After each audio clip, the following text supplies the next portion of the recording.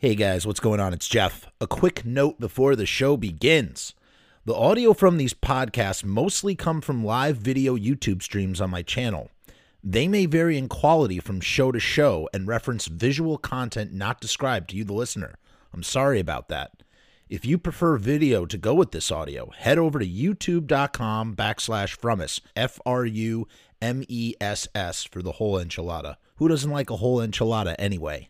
Out on the street for a living. Pictures only begun. Got you under their thumb. Hit it. Out on the streets for a living. Pictures only begun. Your day is sorrow and madness. Got you under their thumb. Woo, woo, Black Diamond. Darkness will fall on the city. It seems to follow you too. And though you don't ask for pity, there's nothing that you can do. Woo, woo, woo. Black Diamond. Out on the streets for a living. Pictures only begun. Your day is sorrow and madness. Got you under their thumb. Woo, woo, woo. Black Diamond. I don't know the lyrics. I don't know the lyrics of that song. But I thought I would read it. I really like that song, actually. There's a great performance of them in 1975. You know, it's funny. I've always sort of borderline. I'm not a big Kiss guy, as you know. I hope I don't get a lot of heat from the Kiss Army for this video. You know, like that's what happened with the Sex Pistols. I had a lot of guys, Pistol fans, pistol whipping me for my treatment of Johnny Rotten. I just want to put it out there. I casually enjoy some Kiss songs. Like, some of them are okay. I love Gun is my favorite. And Black Diamond is when I legitimately saw what I think all of their fans see in the band that they love so much. You know, Paul and Gene, they're like a mixed bag. There's stuff that I really like about them, and there's a lot of stuff I don't. I love that they're both Jews.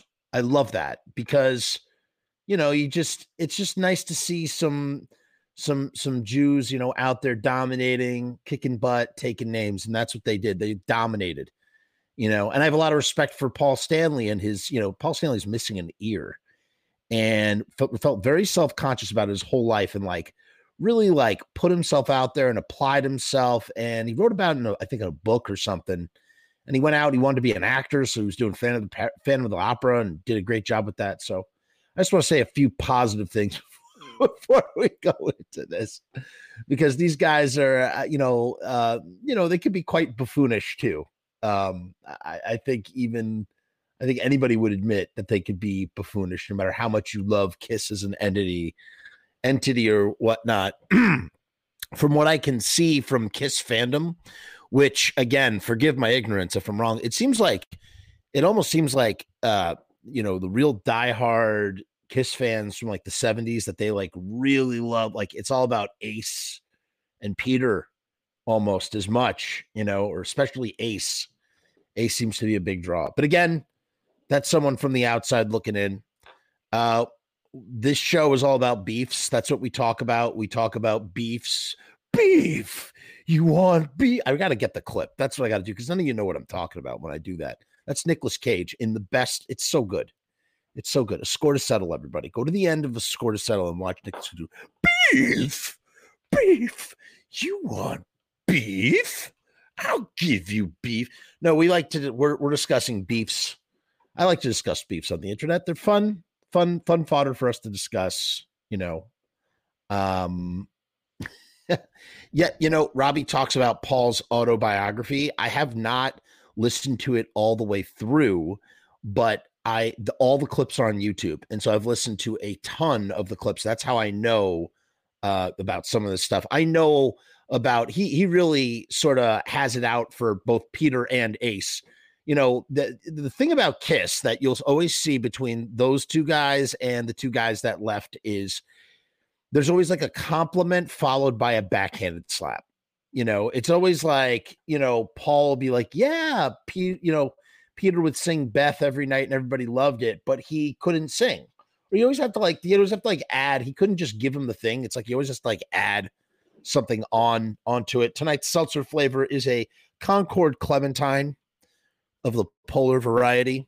Polar, I'm ready for a sponsorship, baby. You know where to find me.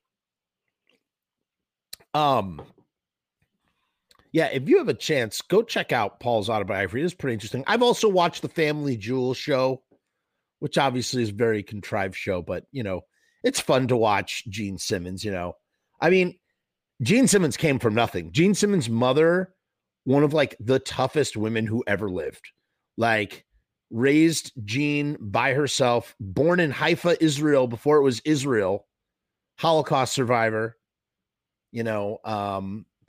Gene's real name is Chaim something, and he had to come over here and really sort of learn, truly an immigrant story, just like Arnold Schwarzenegger, an immigrant success story. So, even when these guys act like a-holes, and we all know that Gene Simmons is a massive a-hole, I do have some reverence for him in what he has done in his life. It's pretty amazing. Chaim Witz. Yeah, it's very chewy.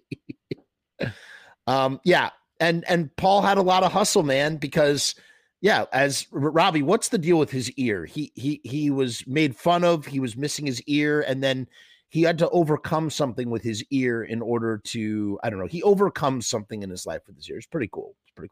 But listen, that's enough of an interlude here. Let's get into it. So look, these guys have been partners for over 50 years, because before they were even a band called Kiss, which started in 1973 in New York City, they, their contemporaries were like the New York Dolls and what's his face? Harold Black and the Lustettes, and just like a bunch of bands, a bunch of New York bands that I can't pull out of the top of my head. They played with Blue Oyster Cult. They played with Iggy. I think they played with the Stooges. I'm not sure if they played with the Stooges, if they played with Iggy Pop. But Kiss came up 1973. That's when they started as Kiss. Started doing the makeup in 1973. Before that, they were in a band called Wicked Lester, and that also featured Paul and Gene. So Paul and Gene have been working together for way over 50 years, not just 50 years. It'd be 50 years next year. Not in a year from now, it would be 50 years as a Kiss, but they've been doing Wicked Lester way longer. Yeah. Oh yeah. Right. Here it is. Stanley, Rob says, Stanley, the one-ear monster, they used to call him. He can only hear through one ear. It's called microtia. Yeah. And he was scrutinized as a kid, left him having to seek therapy for the rest of his life. And that's why he wore his hair long. Yeah. I mean, he's overcome incredible things. I do have respect. I mean, a lot, you see where those two dudes came from, and you see where like a lot of their character defects or a lot of their like, egotisticalness or all that stuff comes from their very, very humble beginnings, just having to fight to rise above and be something more than what they were, So these guys have been together 50 years, and like any, it evolves. Like, not only are you friends, because they start off right, they're friends. Not only are they friends, but they are hungry, they're driven, they're teammates, they're creative partners, they're business partners. They've toured the world, made millions and millions and millions of dollars, done a million photo shoots, a million music videos. They know everything about each other. You have to imagine that for as much touring as that they have done together, you have to think maybe there's a fluke and I don't know, because I'm not a big fan, but every single Kiss show that's ever been played in the history of Kiss since 1973, 50 years of Kiss shows, has always had to have Gene and Paul, right? So you've always had Gene and Paul there. These guys know each other inside and out. And with that comes here's the thing, the ugly side about touring and being in a band and being in close quarters. And it's not just with touring. I mean, it's with all artistic pursuits where you have to be close to someone at all times. You're going to see the ugly 23-hour underbelly. What does that mean? It means something like this. I broke this down on a podcast over a year ago. I'm going to break it down again because I think it applies to these guys or in this situation.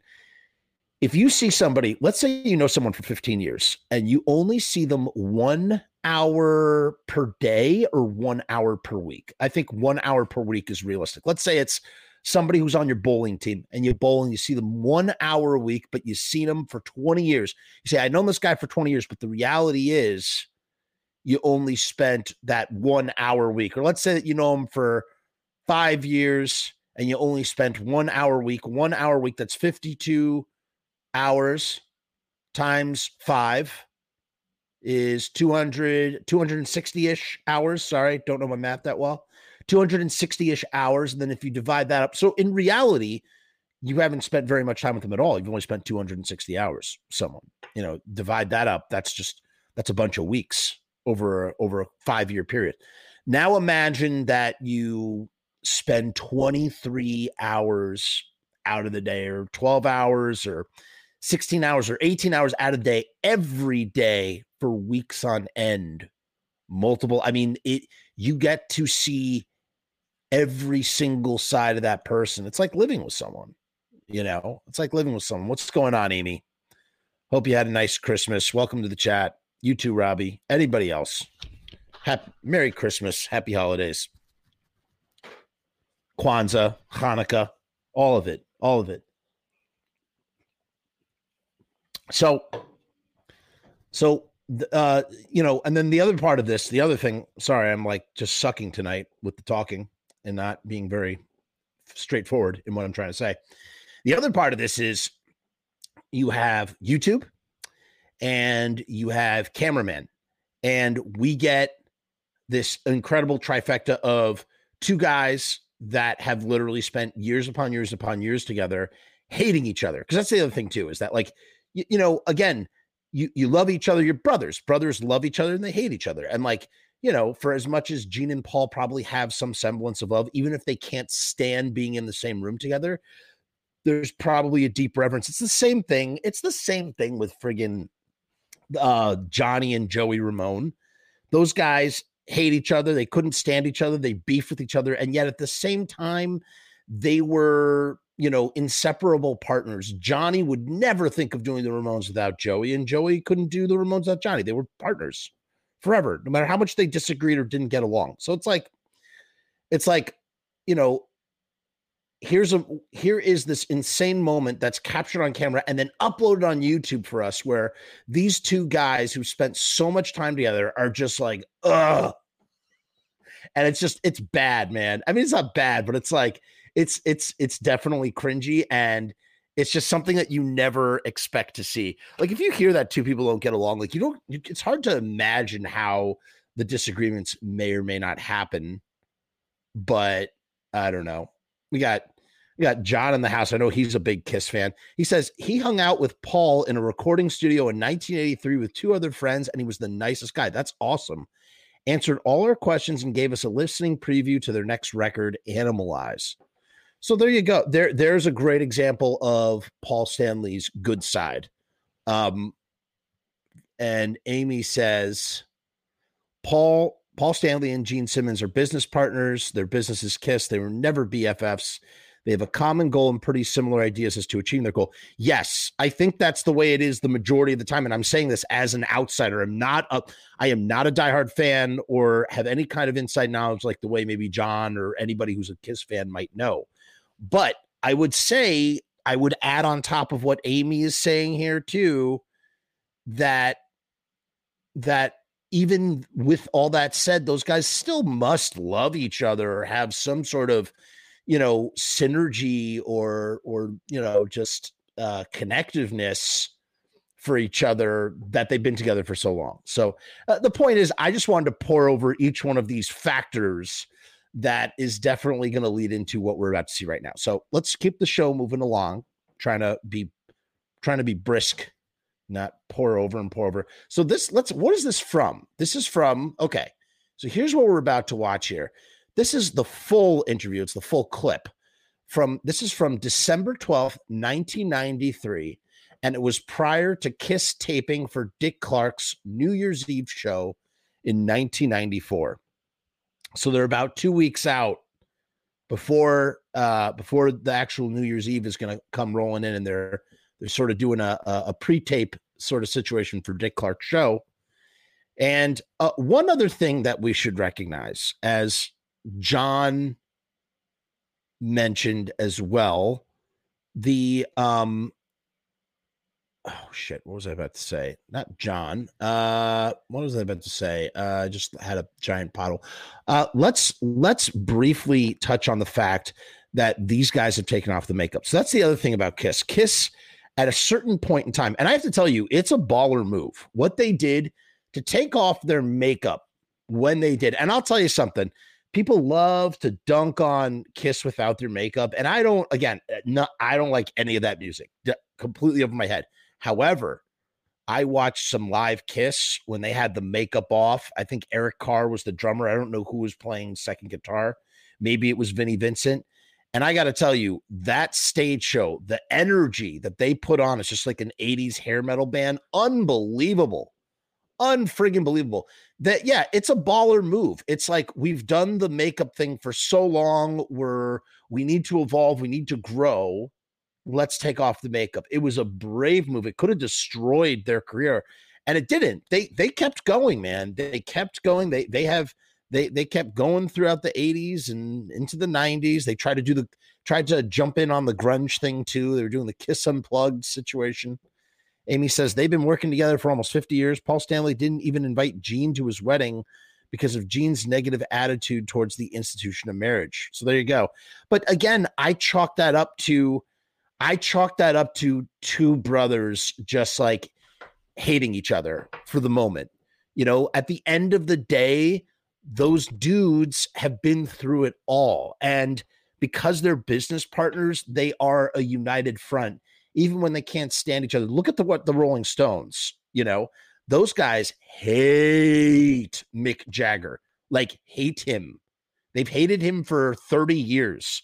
But yet they still go out there and they're still the Rolling Stones. And they're doing the Rolling Stone thing for money. Yes, but they're still doing it. They tried to do the solo career. Didn't work out for him. Keith Richards tried to do his solo album. Mick Jagger tried to do a solo album. It just doesn't, none of it stuck. So they went back doing the Rolling Stones. Really, really interesting to contrast with the Beatles, right? Who, you know, they love to sort of dunk on the Beatles and be like, yeah, we're still going, doing stadium shows. It's like, yo, the Beatles, like, they stopped in 1970. You know what I mean? Like, they're not, you don't see the old tired Beatles doing their old tired Beatle thing. Paul McCartney performs his songs, rightfully so. So does Ringo, but it's a dirty job, but someone's got to do it. No, I just to note again, all of this, just to take a note that they are not wearing their makeup in this video. And it's, you know, they're trying to sort of do a 90s grunge thing. It's not really working. They chase the trends, you know, they kind of were out to chasing the trends. And then what happens is about 2 years from now, they reunite with Ace and Peter, and they go back to doing the makeup thing. And it's one of the most successful rock and roll reunions there ever was. I mean, they made millions. Well, Paul and Gene made millions of dollars, and Ace and Peter got kind of screwed over, depending on whose side of the story you stand on, what POV you think is correct. Some people think that they got a raw deal, and the other people are going, no, you know what? They left the band. Now they come back in. They're not equal partners anymore. So I don't know. There's a lot of people that probably stand on different sides of the situation. At least they still work with each other. Yeah, the Gallagher boys, actual brothers, cannot. It's very true. From Oasis, they can't. John says, I know a lot of Misfits fans won't agree, but there's a lot of older Misfits fans that feel a kinship with Kiss. You know, John, I actually do agree with you, and I have seen that. There are a lot of people that are big Kiss fans that are also Misfit fans, and some of the older ones. I know Steve Zing is a big Kiss fan, or at least he used to be a big Kiss fan on some level. John says it's because of the theatrics. Lord says their retirement was so successful that they are Attila retiring. Yes, it's true. They are still retiring. They've never stopped. Robbie says, I don't think Paul ever liked Gene. That's the way his book paints it. Gene's first encounter turned Paul off. Gene thought John Lennon, Paul McCartney, and Gene Witz were the only good songwriters. Yeah, but you'd have to, that's when did he write that autobiography? That's Paul after having so much success as a member of Kiss, like, you know, writing that. That's not Paul in the 70s, and that's not Paul, you know, in the Wicked Lester days. I mean, sure, he probably was rubbed the wrong way, but quite clearly those two developed a bond that allowed them to do what they did.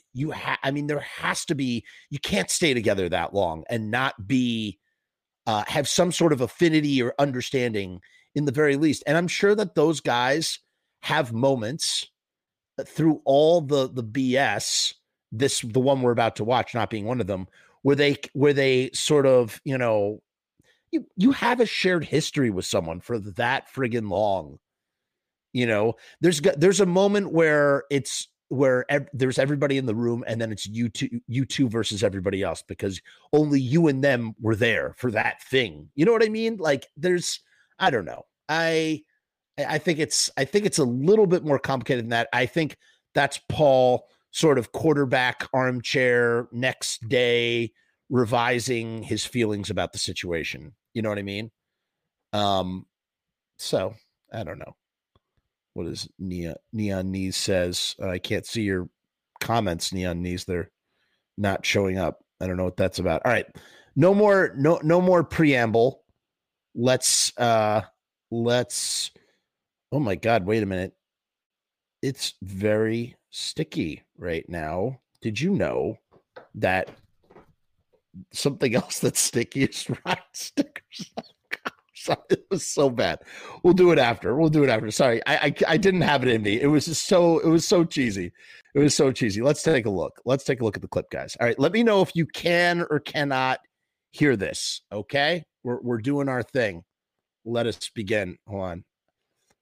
Very important. Let me know if you can't hear it. Actually, I don't know if there's much as I can really do. I don't think so. Okay, remember these are going to be for either one of you two, whoever wants to answer, okay? Let me know. Let's do it. Waiting for speed. Okay.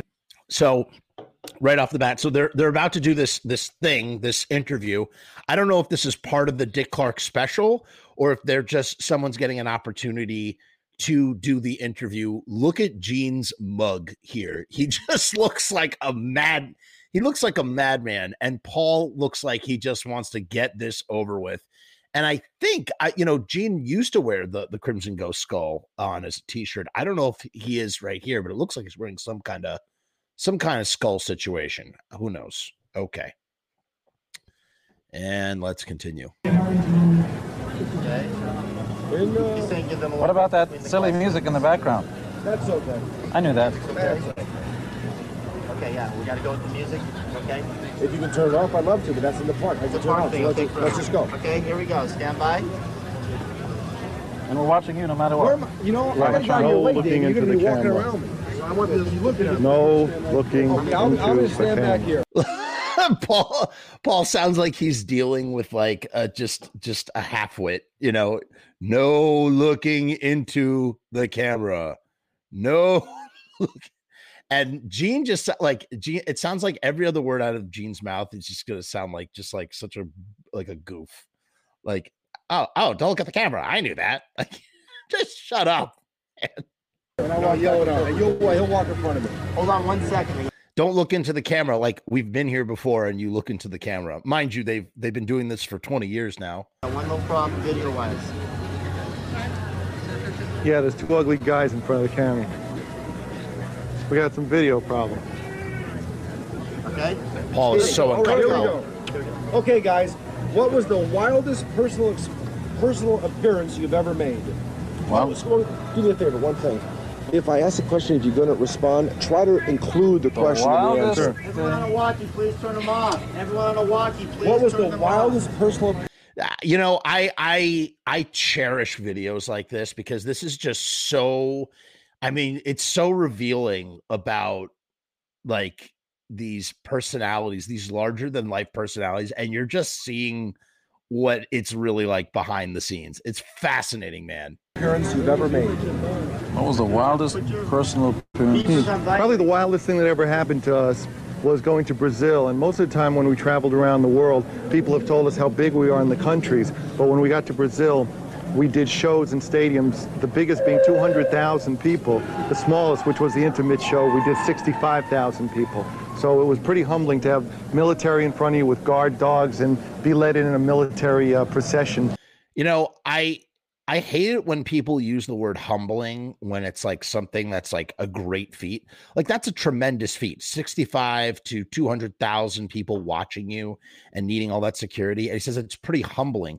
The definition of humbling is to recognize exactly what you are, but in sort of like a positive, you know, recognizing that you're at the right size. And it's like, but it usually generally means that you are less than what you think you are. And in this case, it's like recognizing that you're bigger than anything. So it's like kind of like a backhanded way of using the word humbling. And it bothers me to no end. I can't stand it when people, it's such a humble brag sort of thing to do it like this. It's just, I don't know. John recommends that everyone watch Kiss on the 1976 Paul Lynde Halloween special. That was my Ed Sullivan Beatles moment. I will check it out. I will definitely check it out. Dory likes Kiss. Jerry's in the middle. Not a biggest fan. Respects them and Danzig hates them. Okay. It was pretty much the wildest thing that's happened to us. What's the strangest request you've ever received from a fan? The strangest request was having to do with a baby and a lady who didn't mind if I gave her one. That was pretty strange. Oh, boy. I declined. So again, it's just like Paul's like 20 years. Oh boy. Like God damn, I got you. You're doing the baby thing again. He's talking about the baby thing again. Just totally just so like fed up with each other. So, and like, you know, Gene is all about it. This is so strange. Like, this is such a strange clip. What's the most unusual gift you've ever received? Most unusual gift. The baby. Yeah, the imaginary baby. We get so many gifts all the time that it's hard. So we're going to see, it's about to happen right now. Look at the look on Gene's face. And if you're watching the podcast version, yes, we are available on Apple Podcasts and Spotify Podcasts and all sorts of podcasts. By the way, if you're not subscribed, can you please subscribe to this channel or like, share, and comment on this video? Look at Gene's face. He looks like he just made in his diaper as Paul has dismissed his Paul has dismissed his notion of a woman wanting him to give her a baby. And that has not sat well with Gene because they're on camera. And this moment is surreal.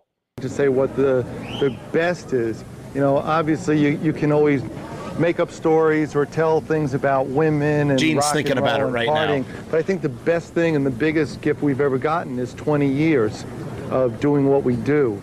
And that comes from the people, and that comes from their heart and soul. So that's a little more important than, you know, we can talk about, oh, there's so many women. Any idiot can get a woman when they're on tour. But this is a lot more important and a lot more heartfelt than the bragging about the other stuff. Would you cut? You see, he just does not like. Paul is throwing him shade without looking at him, and he's had it. And we just, hold on, I just stepped over it. Let's go back. Hold on, ready? And a lot more heartfelt than the bragging about the other stuff. Would you cut? Oh, hold on one second. Cut this off for a second. Would you stop cutting me down in front of a camera? I don't go for that shit. Go on. I don't know. All of a sudden, like whatever I say, all of a sudden, don't listen to this idiot. Don't do that anymore. Go on. When was the first time you... That was Would amazing. you stop cutting me? This is a lot more important and a lot more heartfelt. So so this is like the big part, but like it's just again, it's so like bananas to watch this.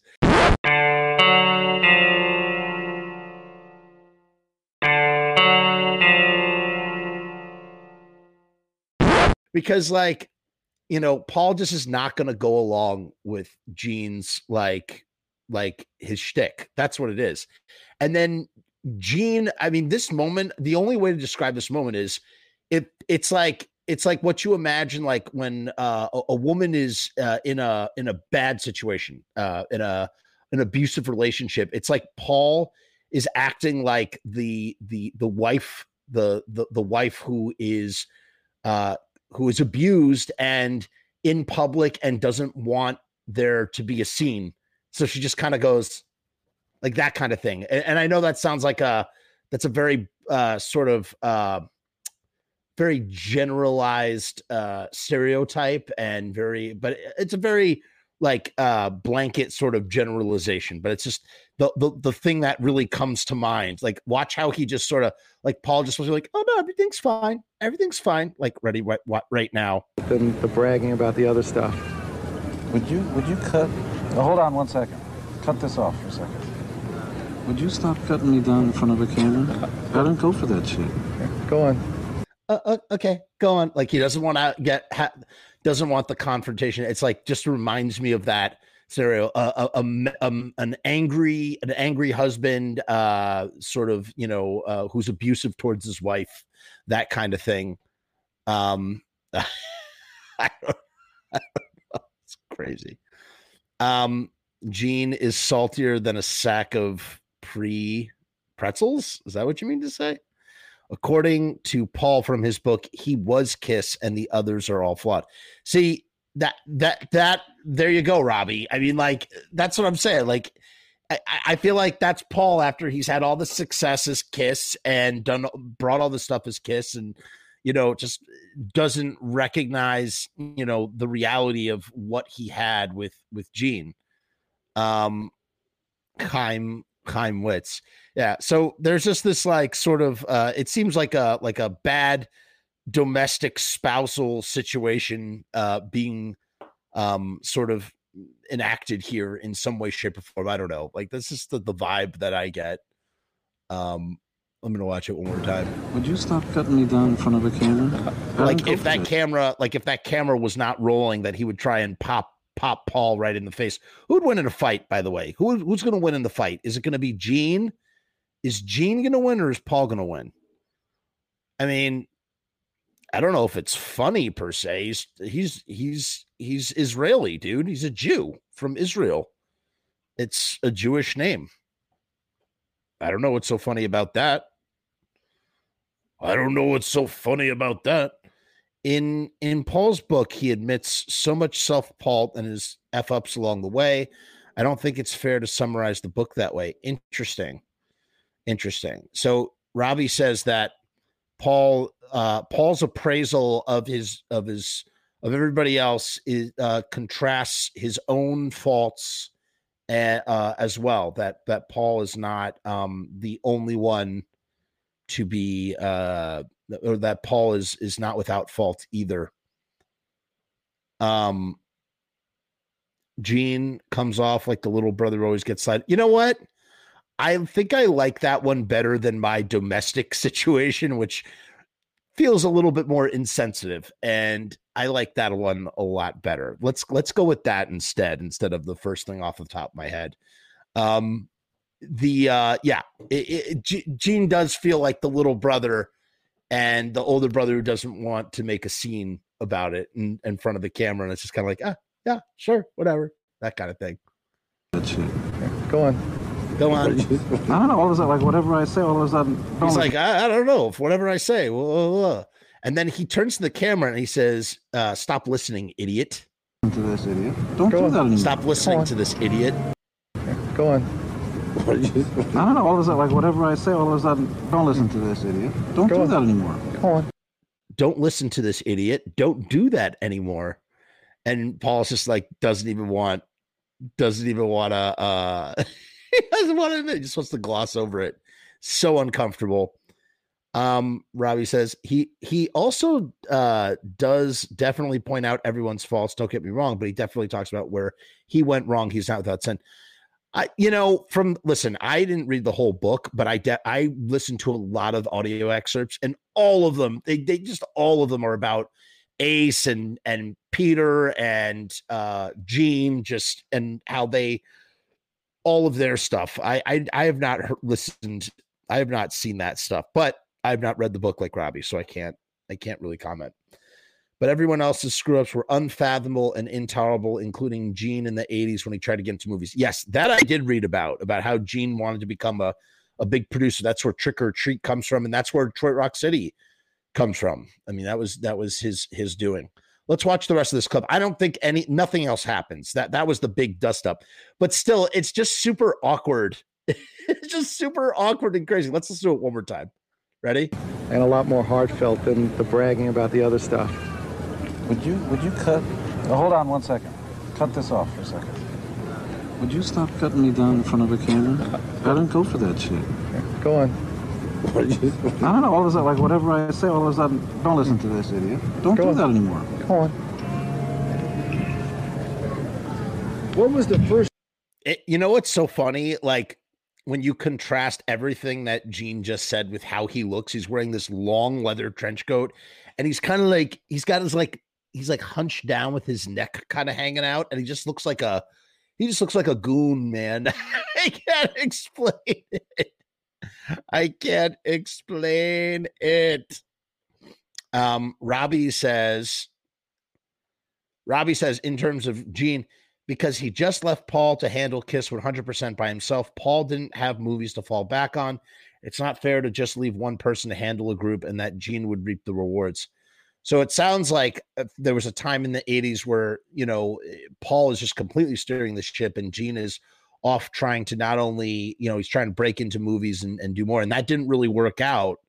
It's funny if you look at the trajectory. He does that. That doesn't work out. These guys try to chase the grunge trend for about 2 seconds.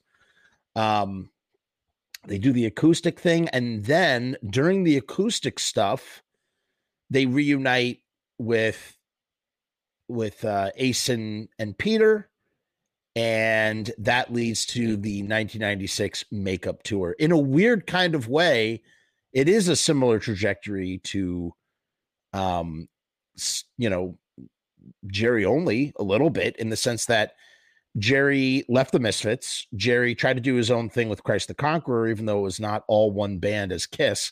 Trying to do Christ the Conqueror. Christ the Conqueror doesn't work out, goes back to doing the Misfits, but a different version of the Misfits. Although I would say that Kiss from 1996 is very similar to Kiss, from 1981, 1973 to 1981, something like that.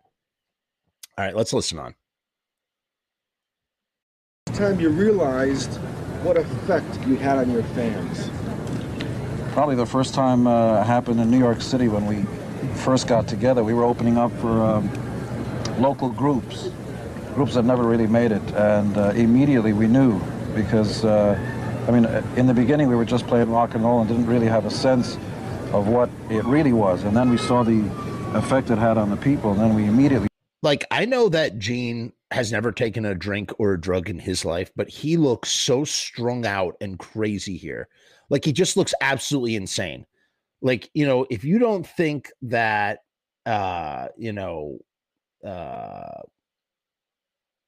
SEX isn't a drug, it most certainly is. And Gene is incredibly strung out on it. We knew this is big. This is going to happen fast. When you first started out, who were your own idols? When you first started, who were you looking up to in the way of music? Well, there was so much happening with music. I think, obviously, Elvis and stuff like that has been an influence. But I think, more importantly, if you go back further, you get to the blues and stuff like that. And if you're going to be influenced by rock and roll, you got to go back a little further.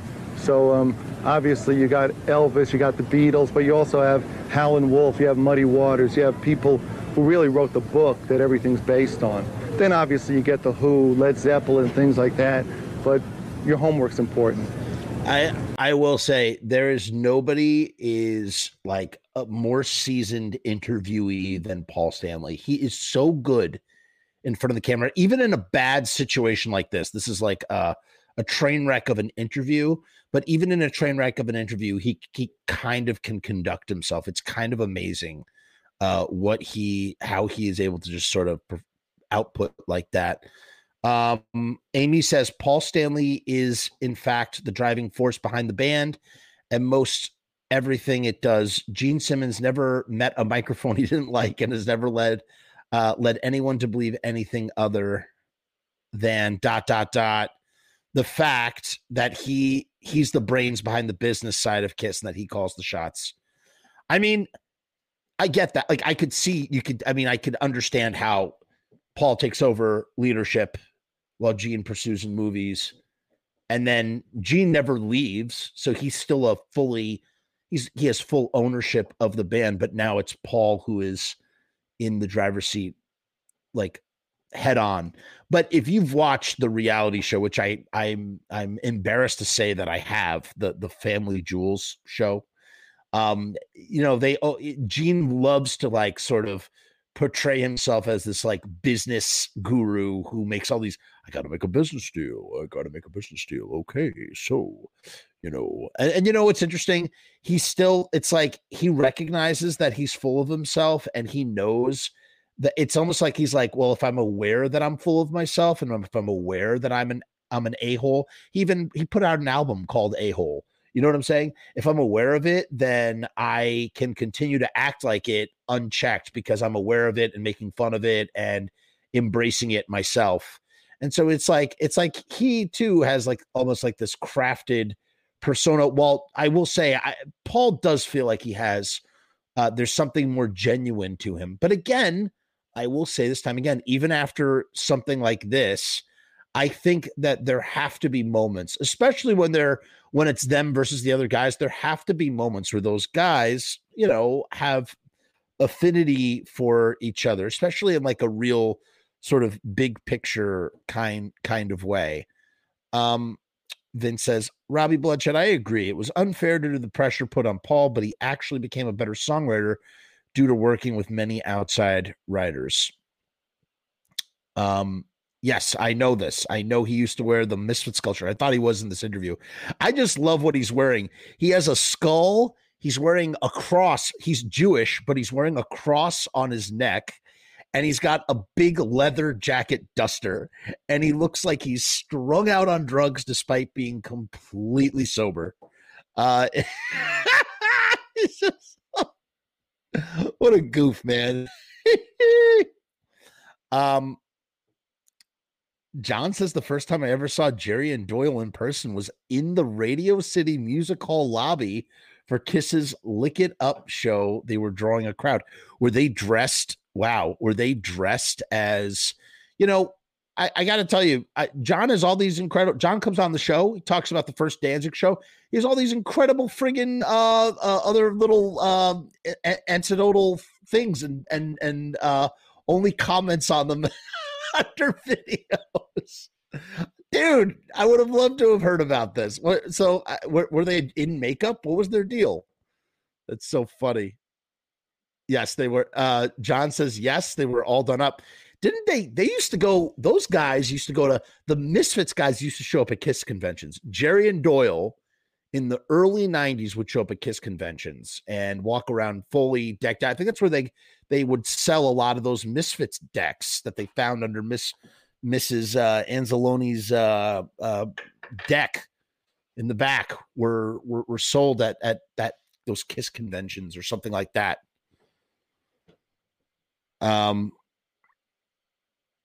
Robbie says that Doyle claims to have fallen asleep during that show. Interesting. Yeah, but he loves Paul Stanley. He is like, he hangs up posters of Paul Stanley in his tour bus. All right, let's keep watching this thing.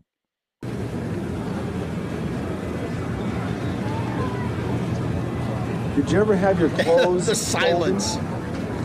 I gave my clothes willingly. They didn't have to be stolen. Every once in a while, the trucks would wind up in the wrong city, whatever, but it doesn't really matter. You get up on stage and do the show anyway, with whatever you're wearing.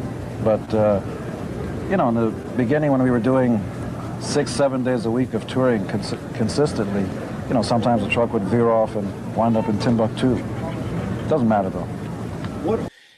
Gene almost looks like, he doesn't look like a real person. He looks like an animatronic Muppet that's being, like, controlled underneath the jacket, like he's like an animatronic, and he's just I don't know, he's just, there's something so weird about Gene in this friggin' thing. He just looks really weird. What are your fan letters like? Our fan letters are typical of any other band. We get letters from women, we get all that kind of stuff, but we also get stuff about how we've influenced people, how they wouldn't be doing what they're doing now if it hadn't been for us. We get letters from, you know, you name it, from lawyers, from doctors, and these aren't ones who are sending bills either. So it's it really runs the gamut. Do fans ever try to meet you in devious ways? Yeah, you will meet members of your family that you never knew existed. You'll meet brothers, sisters that you never knew you had. Look at him. He's not a real human being. He is absolutely a Muppet. And in fact, one show I actually had a security guy standing in front of me with a guy, a teenage guy, who was saying, "It's Bob. It's your brother, Bob." I don't have any brother. Oh my God. Bob. They are miserable. They are so miserable. Look at them. Look at. You know what I want? I want a painting of this. I want, like, you know, American Gothic with the pitchfork. I want these guys American Gothic style with Gene like this. My God. How many hours a week do you devote to creating music? I think music is something that, I love how Gene doesn't even answer. He just waits for Paul to say something. Is in your blood, and even when you're not playing, and even when you... Yeah, see, I mean, that's the amazing thing about Paul is, like, I just think music is in your, like, he just pulls these answers out of nowhere, out of his back pocket, these, like, sort of lofty, abstract answers that kind of answer the question, but are also kind of like, you could kind of like interchange them and fit them into a variety of different scenarios. So it sounds like you're saying something of substance. You know what I mean? You're not writing. You're kind of like building up a reservoir of stuff to write about. I don't really work by the clock. The reason I got into music in the first place was so that I wouldn't have to punch a clock. This is something that can happen any hour of the day or night. It's really, you're on call 24 hours a day for inspiration, however it comes. That actually makes sense. Have your fans ever got past your security, and if so, what happened? It happens. It happens a lot, in fact, and our security have standing orders to treat them as nicely as they can, because without our fans, we wouldn't be here, and it's not just a phrase we throw around. And as you can tell, fans are right here. There's no big deal. I mean, we respect them, and they respect us, and adulation is one thing, but being mistreated is another. You know, it's interesting. I really wonder how true that is. Like, I want to believe that's the truth, because Kiss has always been very in touch with their fans. I mean, that's why they have like this loyal, diehard fan base. I mean, what other, and you could chalk it up to ego too, but it's like, how cool is it that they do? I wish I was a big enough Kiss fan that I would want to go on a Kiss cruise. I mean, maybe I wouldn't actually. I don't know what that would be like. Could you imagine Jerry Only's cruise, like Jerry's cruise for the Misfits? Like, when are we going to get that? That's what I want for the kids. No, that'd be really great. It's not a problem. Look, he's such a Muppet, dude. Look, he's got his hands in his pockets. He doesn't look like a real person. Airport It's like he is being controlled from behind that stage. stories, anything memorable ever happened in an airport? Memorable things happen in airplanes, but, you know, in airports, you know, you get snowed in, you wind up sleeping on a seat, waiting to get a plane. You know, you're in between flights, but airport stories, I don't know. let me see this. Is there anybody left in the music industry that you would still like to meet or you'd still like to play with? I have a feeling at some point I'm going to meet Elvis, but that's not going to be for a while yet. That's it. Thank you. Thank you, guys. You want us to leave the song? Thank No. you. Yeah, yeah. He's such a goof, man. He's such a goof, dude. I'm not gonna watch this one. No. That's it. He's a goof, man. He's a goof troop. Yes, that exactly. It's grunge era Kiss. That's what it is, man. That's what it is. Robbie says Paul Stanley really shows off his perfect articulation and never-ending analogies on Joe Rogan. It's insane but astonishing. Are you talking about that interview that he did on 2013? If so, I've seen that one, and it's interesting to hear him talk about the pirating stuff, the music pirating stuff. I don't know if that's the particular one you are speaking of. John says, I remember seeing Paul being visually annoyed at Vinnie Vincent's extended guitar solos. Interesting. Very interesting. I am blown away by 80s era Kiss. They really do. You know what? Let's just look at it real quick. I know we did this very recently. I'm always sort of blown away by this. Let me see if I could find it. Super quick, guys. Super quick. Maybe I can't. What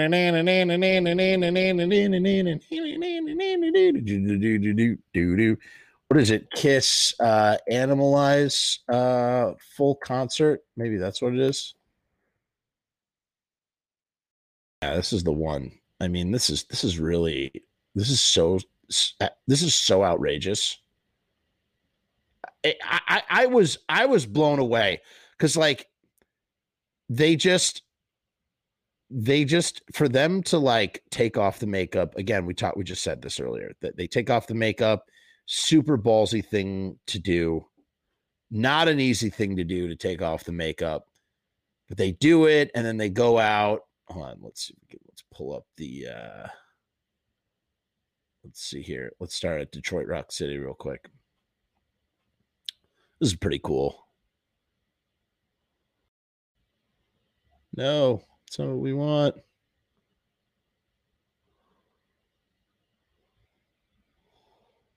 Oh no, we got the spinning wheel of death.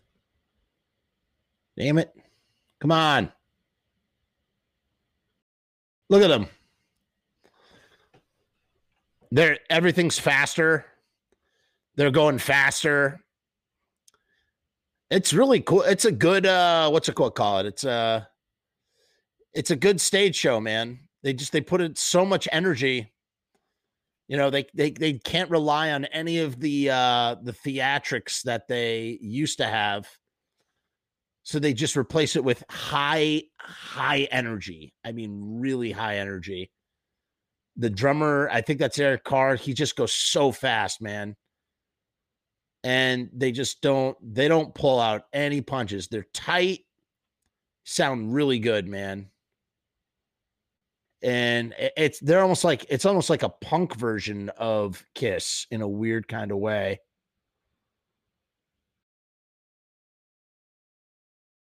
I said, honey, that ain't no pistol. That's my love gun. Yeah. I mean, they play it so fast. Look at him. Boom. That's why he has both of his hips replaced from all of that prancing around with high heels on. Just eroded his joints, man. But you can't deny, I mean, listen, for as long as he did it, kind of amazing. Now, if you see the footage of Kiss now, he just sort of like stands in place. He can't really move around anymore, especially they're wearing all that stuff. You hear, I mean, he's not really wearing heavy gear the way, say, Gene is. Gene is wearing much heavier stuff. You pull the trigger on my love gun. Yeah, I don't know about that. I don't know if Gene or Paul ever met a misfit in person. Maybe Jerry. I don't know. Be interesting for sure. In Paul's book, hold on, wait. In Paul's book, he rips on Gene constantly and everybody else in the band. Best part about Paul's book is when he rips on Gene's crappy movies. I wonder if Jerry and Doyle have hip problems from their boots. I mean, they weren't doing the high energy stuff that these guys were doing. I mean, you know, Paul Stanley, you know, for what? I mean, 35, I don't know when he got his stuff replaced, but like for as long as he was doing it, he did it for so friggin' long, dude. Just dancing around like that and just getting just eroding his joints. If you watch Blackie Lawless from Wasp Live, he copied all of Paul's stage movements. Interesting. John says, I have insight. I knew this guy, Jeff Mellon, who was Eric Carr. I knew this guy, Jeff Mellon, who was Eric Carr's girlfriend's brother. Wait, girlfriend's brother. It's the brother of Eric Carr's girlfriend, who saw firsthand Vinnie Vincent sitting on an NYC curb crying after just being fired. Whoa. That's nuts. Yeah, that's a big split. Vinnie Vincent was only in the band for like 2 years or something, but like he seems like a cult favorite amongst fans, you know? I don't know what that's about. All right, let's skip over to Black Diamond. Did they play Black Diamond? Yeah, here we go. I love that song. Is that what this is? This is called Unmasked? I thought this was Animalize. No, this is Animalize Live. I mean, those outfits are nuts. Just nutty outfits.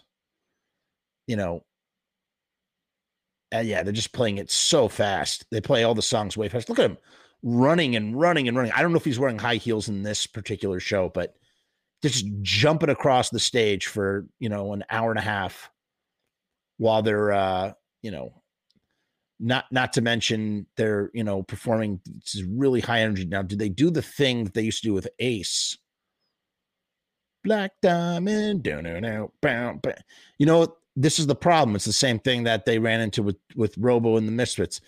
You're playing so fast that you almost lose the soul of the song. You're just playing it too fast. You can't enjoy it. Look at them. They're all running up the staircase. And now you could just almost hear Paul telling them how they're going to do it. Now we'll run up the staircase and go to the top of the stairs. They're like little boys running up to their clubhouse. Yeah, here it is. No, they're not doing the thing. They're not doing the thing they used to do with Ace. And it's really cheesy. It's a cheesy move, but it just worked. You know, that's what Kiss is, cheesy. Now, okay, we gotta look at one more video. Hold on. Let's look at one more video. I want to look at the original Black Diamond video from 75. Let me find it. That'll be the final thing we look at. Okay. Black Diamond Kiss. Let's see here. Down, down, down, down, down, down, down, down, down, down, down, down, down, out on the streets for a living.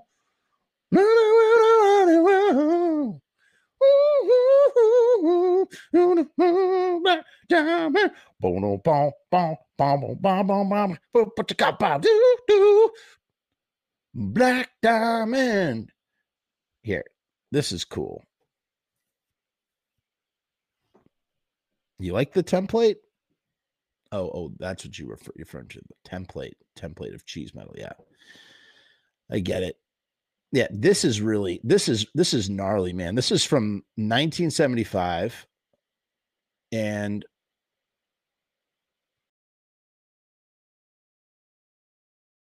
I mean that is the beginning of the band, you know. And hold on a second. I'm not going to watch this whole thing. Let's go to the part. Look at how crazy Gene looks in 1975 in that outfit, man. I mean, that is trippy. Really is trippy. It is absolutely borderline kabuki. It's like it's so kabuki inspired in like the coolest way. Here, I think this is it. Oh no, right here. Now what you're gonna watch? Look how Gene. Look at that fiendish grin. Gene has this fiendish grin. He turns the mic to the side, right, so they can do this move that they've clearly worked out. I love it, man. It's like they're worshiping Ace's guitar playing, and it's just there's something about the synchronized moves. It's just really. I like watching it. I just like watching it. I can't describe it. I don't know. It's just really great. And yeah, I mean, Ace is playing good guitar here. I met Ace several times. I kind of didn't even really know that I knew him. I didn't know it was Ace when I met him. I didn't find out until I was watching when Kiss ruled the world on VH1. And I was like, wait a minute. I know that guy. That's Ace Frehley? It was really funny. Knew his daughter too, a little bit. Monique. Yeah, look at that. Just really, really neat. I mean, that version of Kiss is really cool. I mean, it's goofy too, but like you could see why that was so popular in the late 70s, man. You know? And it's not like they're doing any one kind of thing in particular. Like you can't like exactly say what they are. They're doing just this random assortment. It's like a potpourri of theatrics that just all blend together and make Kiss. Like, as we said, kabuki, there's elements of kabuki. There's elements of, you got the fireworks. He's doing, they're doing circus stuff, with the what's it called? They're smashing the instruments, of course. But they're doing the Who thing of smashing the instruments, but the whatchamacallit, the explosions, like the Who as well, but breathing fire, just all that stuff, oozing blood, all of that stuff. It just made for a great rock and roll show, man. What could you say? It's great. It's really great. Before we're going to go to some comments in a second. Before we do, I have to say I've gotten really, really sticky since the beginning of this video, and not in that kind of way. But you know what else is sticky? Stickers. Stickers are sticky just the way that I'm sticky after watching these videos. RiotStickers.com. That was a terrible segue into the sponsor, RiotStickers.com. From Us is powered by RiotStickers.com. What does that mean? It means that right here, for 50%, you can get 50% off 50 stickers from RiotStickers.com using the promo code FROMUS, okay? Normally, it's $59 for 50 3-inch by 3-inch stickers. But if you go into the description of this video and you click on the link, it will take you to the landing page, and you can get your stickers from Josh, Sharpie Riot. You cannot beat RiotStickers.com. They know what's up. They know what they're doing. I did business with RiotStickers.com. I love doing business with them. And that price is $29.50 with the promo code FROMUS, FRUMESS. You're going to get 50% off. You can't beat it. Let's just take a little look-see at the video. See.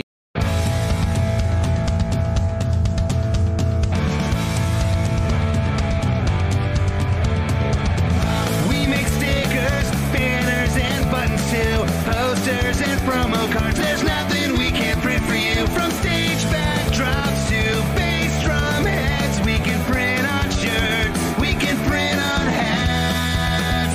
We can print on pants. Cheap prices and high quality.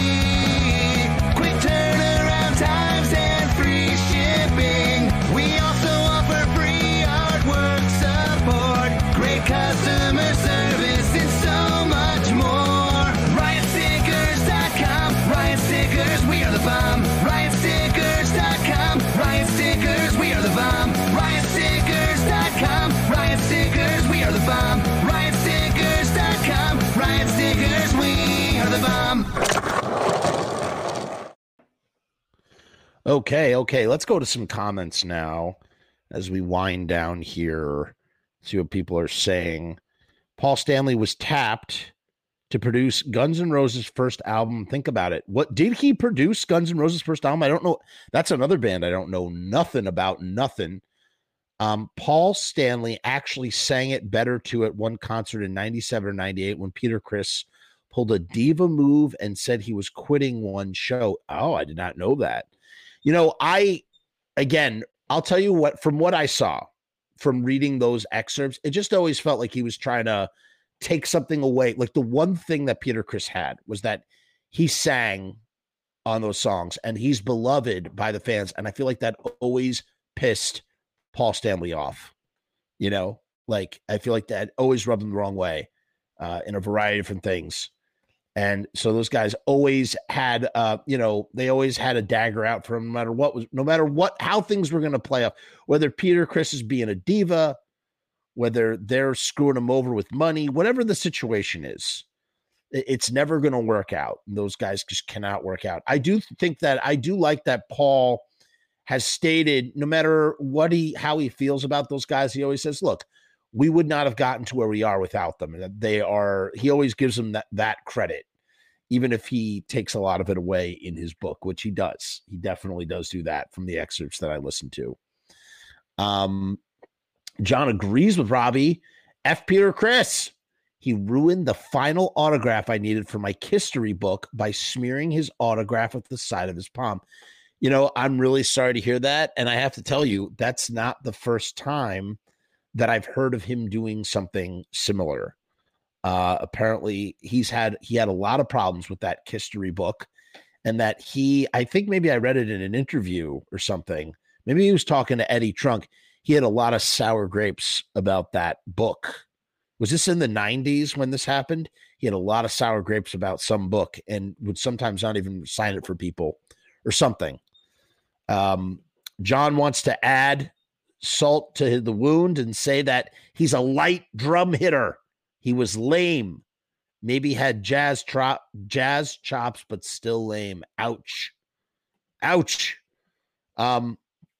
Von Fett Miller says, a couple of years ago, I took my then 11-year-old to see Kiss's first U.S. show of their current final tour, or whatever they're calling it. LOL, and it was awesome. Now, one thing that Gene has said about Paul is that Paul can't sing anymore. Paul has lost his ability to sing, and that they're using what's it called? They're using backing stuff, backmaskers. That if you watch certain video, I know Eddie Trunk has called this out a whole bunch. That when they started, it's weird to think that they started that farewell tour in 2018, kind of. That's crazy. But that they were calling him out for that, and that Gene added fuel to that fire. John, I would have had a heart attack. That stinks. You're right on the money. Light hitter, always the weakest link. Wow, you guys hate Peter Criss. Oh, Peter's solo album is great for target practice. Ow! But I don't understand. Wasn't Beth like one of their biggest hits? And that's the one that Peter wrote and sang on or something? I don't know. Oh, you guys don't like Peter Criss. All right. I get it. Look, I don't have any horse in this race. I have absolutely no horse in this race. I could give a monkey's asshole either way, either which way. I just know I like Black Diamond. I like Love Gun. I like Detroit Rock City. I like Strutter. I love the Donnas do a cover of Strutter. That's really great. And so shockingly, despite the fact that I am not a fan of Kiss per se, Detroit Rock City is one of my all-time favorite films of all time. That's right. Detroit Rock City, super important, monumental film for me. And I love it to death. Truly. We got a lot more comments. Paul says, Minister of Darkness says, Paul has not been able to sing since 2005. Wow. Foot and mouth Gene moment. He said Kiss music was about enjoying life and beauty in the world, unlike Black Sabbath.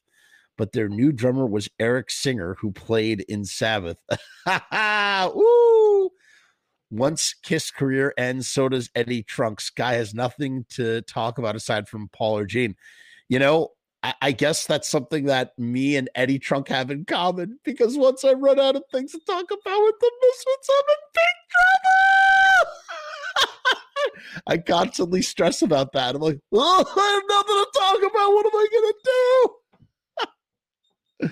I can only imagine what Eddie Trunk. No, but like Eddie Trunk could pour over, the ass crack hair Gene Simmons for the next 20 decades with all the stuff that's out there if you really wanted to. Beth was originally called Beck. It was garbage originally. Bob Ezrin, the producer of Destroyer, was the real brains behind Beth. Interesting. I wonder if he got a piece of that action. You think he got any points for that? They were definitely using backing tracks at the show. This is Von Fett, who said he took his kid to the show. There's a point during Psycho Circus where Eric messed up on the drums, and Paul turns around to yell at him just as Paul's voice is heard saying, yeah, that's hilarious. The Replacements do a great cover of Black Diamond. I am going to go look that up as soon as I get off this.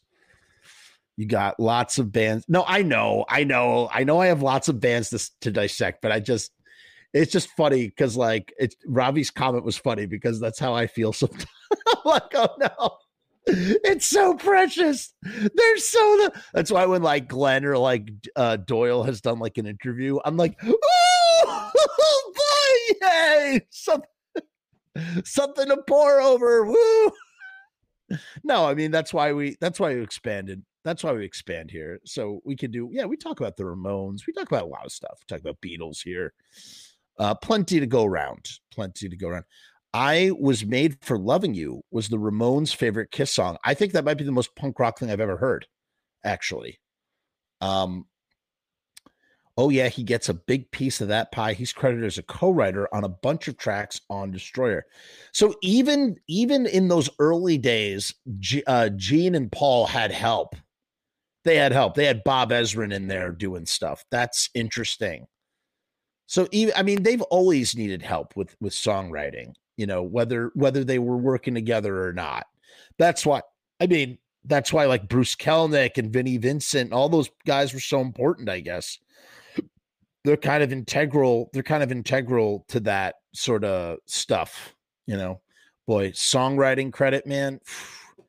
You get a co-writing credit on a song that blows up. That is like minting yourself, especially when it's like a hit. People laugh at one-hit wonders, but you don't realize it's the one-hit wonders.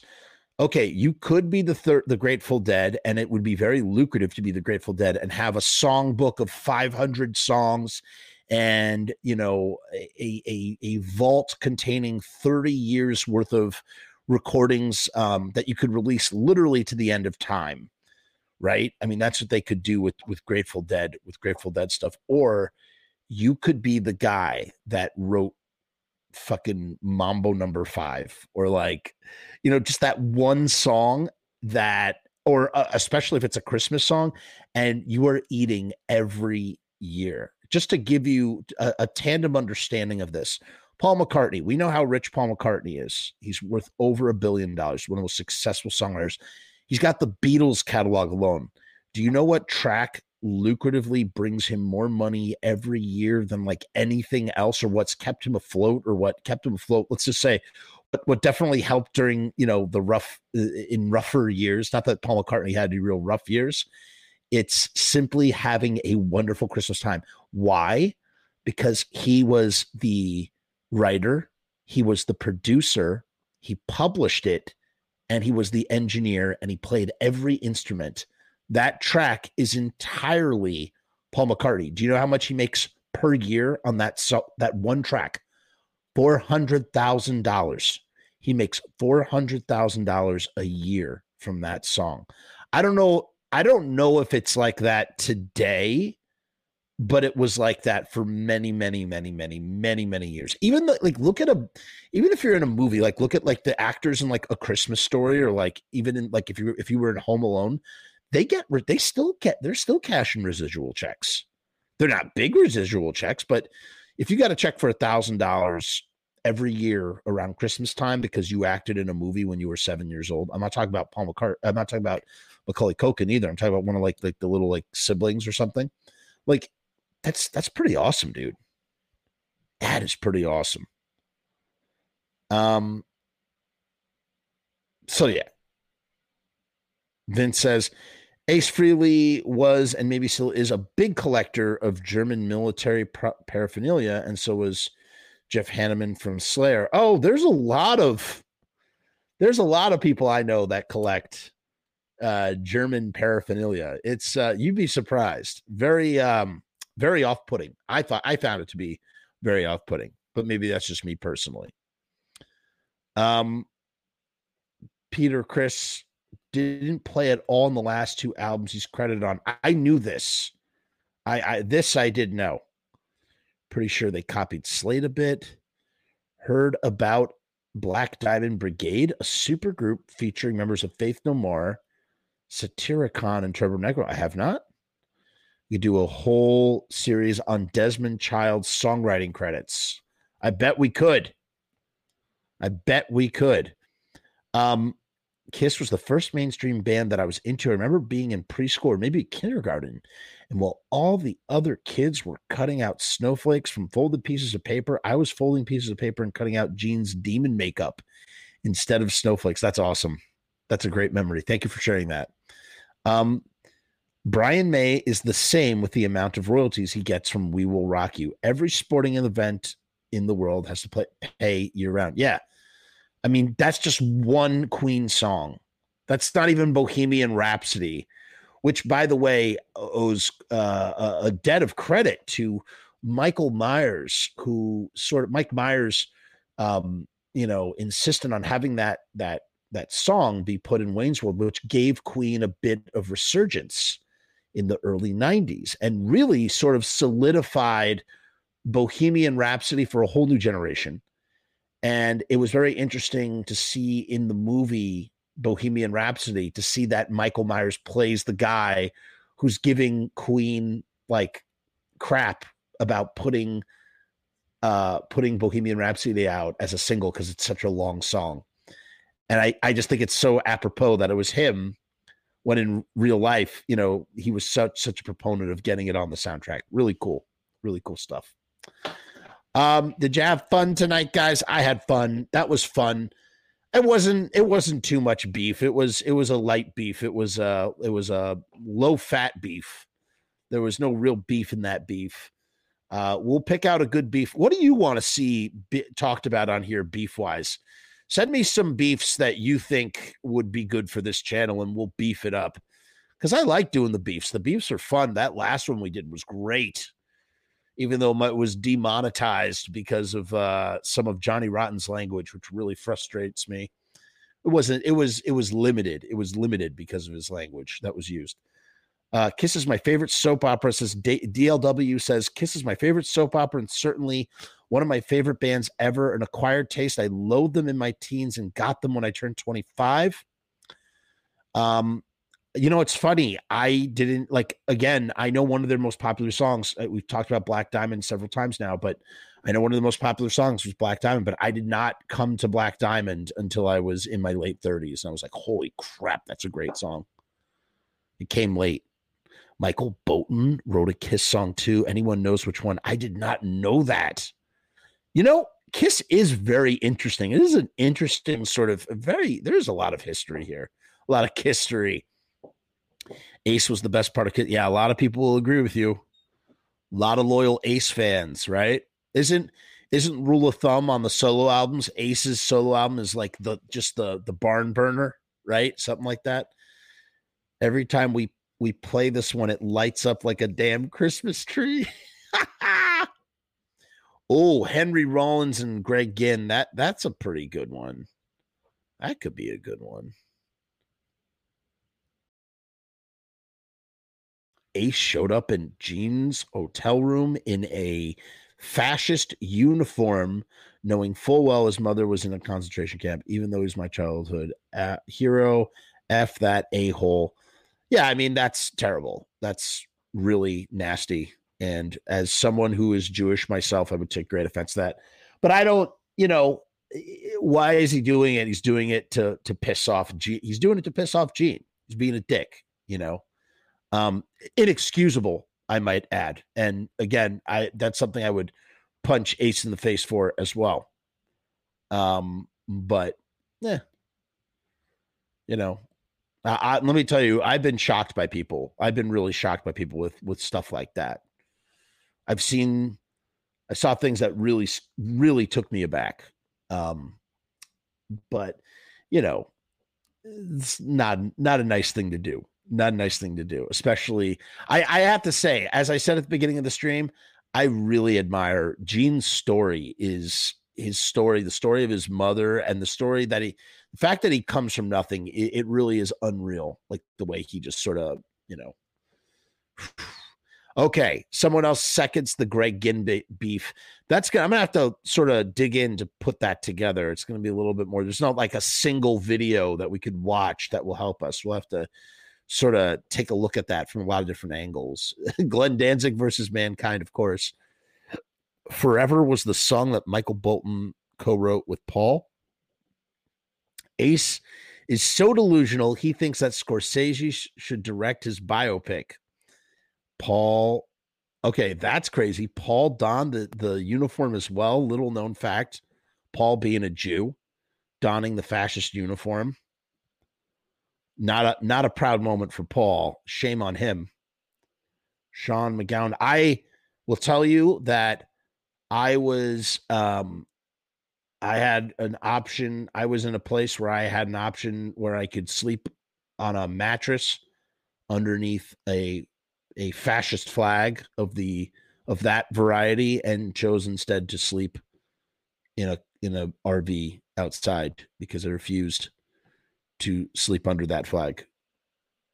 And drew a little Star of David too in that house. Nobody knew I was a Jew.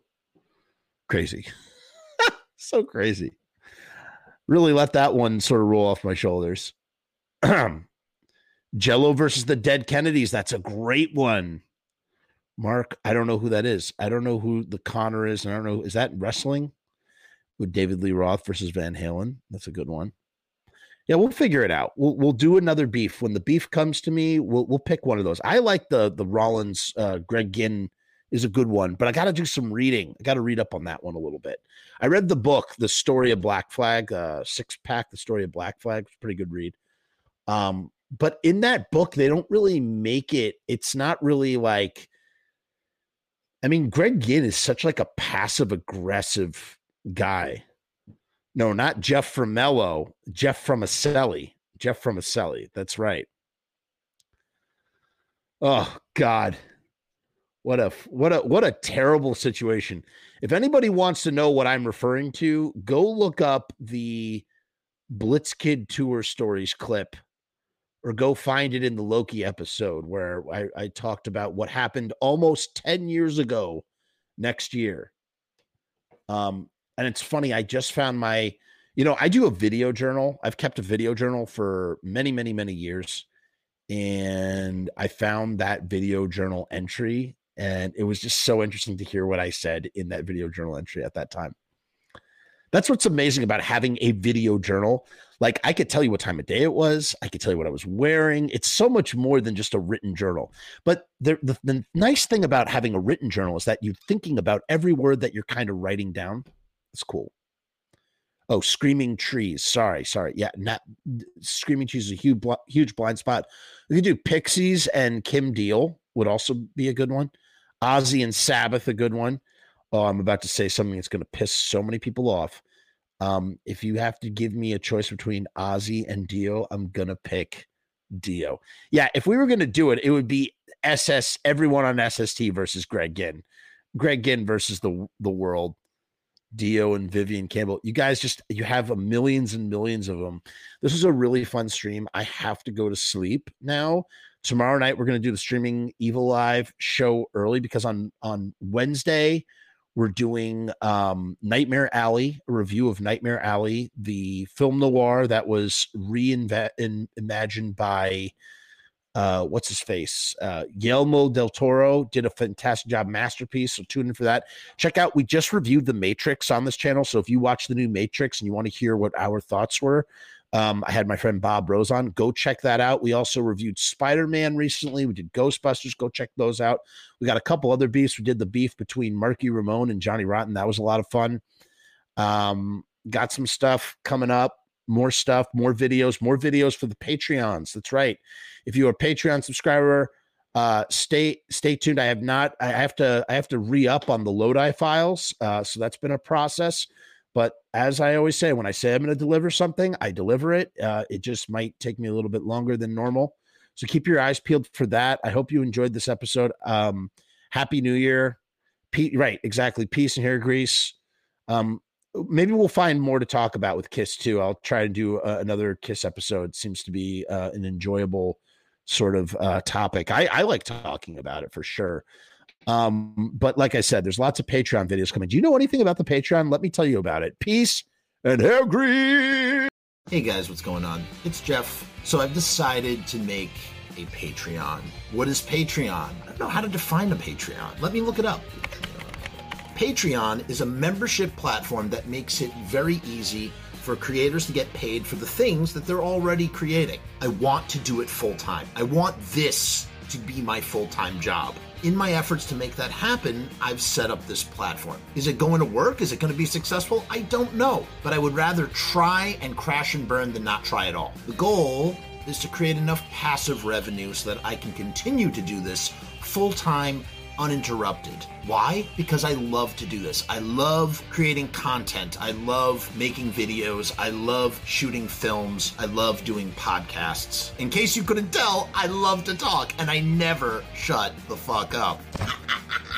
So right now I've kept the Patreon incredibly simple. There's 2 tiers, and that may change in the future. The Murdergram is a simple way to extend support for all of the hours and hours of free content on the channel for nothing more than $1.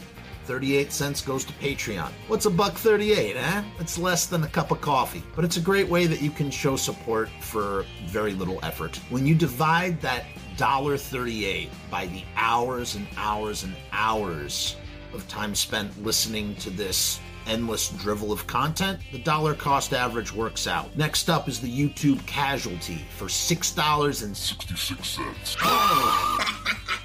The YouTube Casualty is loaded to the gills. Enjoy the archive ad-free, as well as ad-free early access to special docu-style podcast videos, music reaction commentaries, and the like, a month before they drop on YouTube, loaded with ads, I might add. You're also going to get exclusive content and behind-the-scenes content that is not available on YouTube or anywhere else. So you get to peek behind the veil. And believe me, there's a couple of choice pieces. Most of all, more than anything, whether you join the Patreon or not, I just want to thank each and every one of you that comes to the channel, that watches all the shows, that leaves comments, that participates, that subscribes. That's really the most important thing. This is just trying to find a way to earn a living as an artist. And with that, thank you for my TED Talk. Join the Patreon, because we need you! 66 cents.